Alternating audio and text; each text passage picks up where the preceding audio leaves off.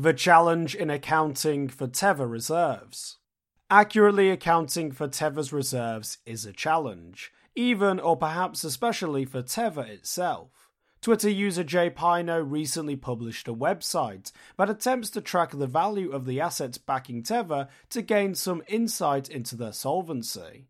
It also allows you to tweak the composition to see how that affects the performance. However, due to Tether's commitment to remaining as opaque as possible, accurately making this assessment can really only be done by someone with full access to its books. As of its last assurance, Tether's reserves are split between 4 self-described categories: cash and cash equivalent, other short-term deposits, and commercial paper.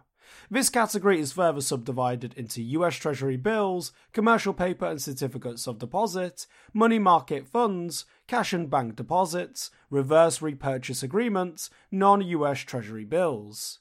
The other 3 categories are corporate bonds, funds and precious metals, other investments, and secured loans. In order to understand how Tether values these assets, we need to turn to statements in its most recent Consolidates Reserves report. Broadly, it values the first category, which includes cash and cash equivalents, at their notional value. Pino's website values US Treasury bills at their market price, contributing to some of the perceived insolvency of Tether. Tether, on the other hand, seems to value these assets at their notional value, considering them short-term debt. However, even this category remains somewhat murky, due to including reverse repurchase agreements, which Bloomberg previously was unable to find an explanation for. Other assets in Tether's reserves are even harder to accurately price from the outside. For example, Tether appears to value secured loans at amortized cost, since it believes the assets collateralizing them are sufficiently liquid and valuable. Pino, however, settles on using an index of corporate bonds to try to assess this category. Tether has announced its intention to eliminate secured loans from its reserves, and we have no insight into what corporate bonds, funds, and precious metals it owns. The company's other investments category allows even less insight, though it likely still contains Bitcoin. It's also unclear if it contains Tether's venture capital portfolio. Among the challenges in accurately addressing Tether is that its own statements seemed untethered from reality.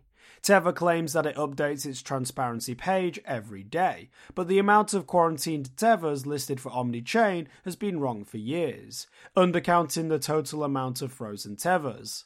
Tether currently lists $32,303,805 in quarantined Tethers, but there are at least $37,384,625 in frozen Tethers on that chain, including $354,654, $3,100,000, $30,950,000, $940,000 and $2,039,980 listed on these 5 separate addresses. Link in the article. As Pino accurately points out, Tether maintains a small cushion of assets over liabilities, and it's remarkably stable, except on days when new assurances are released and it will change suddenly. This is hard to understand when Tether claims to update the peg every day. Tether's own accounting notes suggest that it values many of these credit-based assets at an amount, quote, less than any expected credit losses, end quote. However, Tether's assurances since March 31st, 2022 state that the firm uses a going concern basis of accounting. This is highlighted as requiring significant management judgment with regards to the group's liquidity market and credit risks. The company also highlights that, quote, no provision for expected credit losses was identified, end quote. It further notes that Tether is currently a defendant in legal cases and that, quote, no provision was recognised, end quote.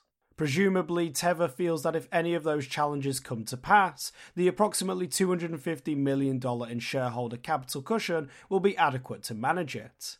However, that's a tiny percentage of its total $66 billion in assets.